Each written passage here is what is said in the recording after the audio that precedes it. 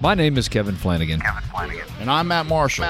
I've been coaching for 30 years. And I'm brand new, but we shared a common interest. Oh, no! The great stories coaches have. One of the things I can tell you, I'm in total control at my household. Total. I mean, I had my wife on her hands and knees begging me the other night, no doubt about it. Yeah, come out from under that bed and fight like a man. Aside from the obvious joy of developing players on the field, Do you see kids blocking trees? Hey, come on over. We're going to work the wing tee or the wishbone. one of the most fun parts of the job is hearing the legendary stories shared in the coach's office, at clinics, or at get-togethers. One time called his defensive coordinator at like 2 a.m. and said, "Get over here to my house right now." So he gets over and knocks on the door. He follows Stroud all the way back to the master bedroom where his wife is laying in bed, sound asleep. It's got a card table set up with a projector on it, and he's watching film on the wall, and he tells the coach to sit down on the end of the bed. I found something. And the guy's going, "Coach, your wife is like right there asleep. I don't give a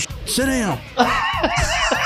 But here's the catch. Not only is Kevin a fellow coach, but he's also my boss. No, she'll slap me naked and hide my clothes if she hears this. So how does that element play out while we're chasing these amazing stories? Well, time will definitely tell. If I say it's Easter dye eggs, or I tell you rooster dip snuff, look for a 10 under both wings, you know. Now, for the first time, we're going to open up the doors to the coach's office to bring you in to hear these amazing stories firsthand. You know, one time we ran a fake punt on our own 2-yard line. It didn't work, but it was a good call. And The lights have been turned on, so grab a seat, strap on your seatbelt, grab your beverage of choice and a snack, and enjoy the ride when we open the coach's lounge.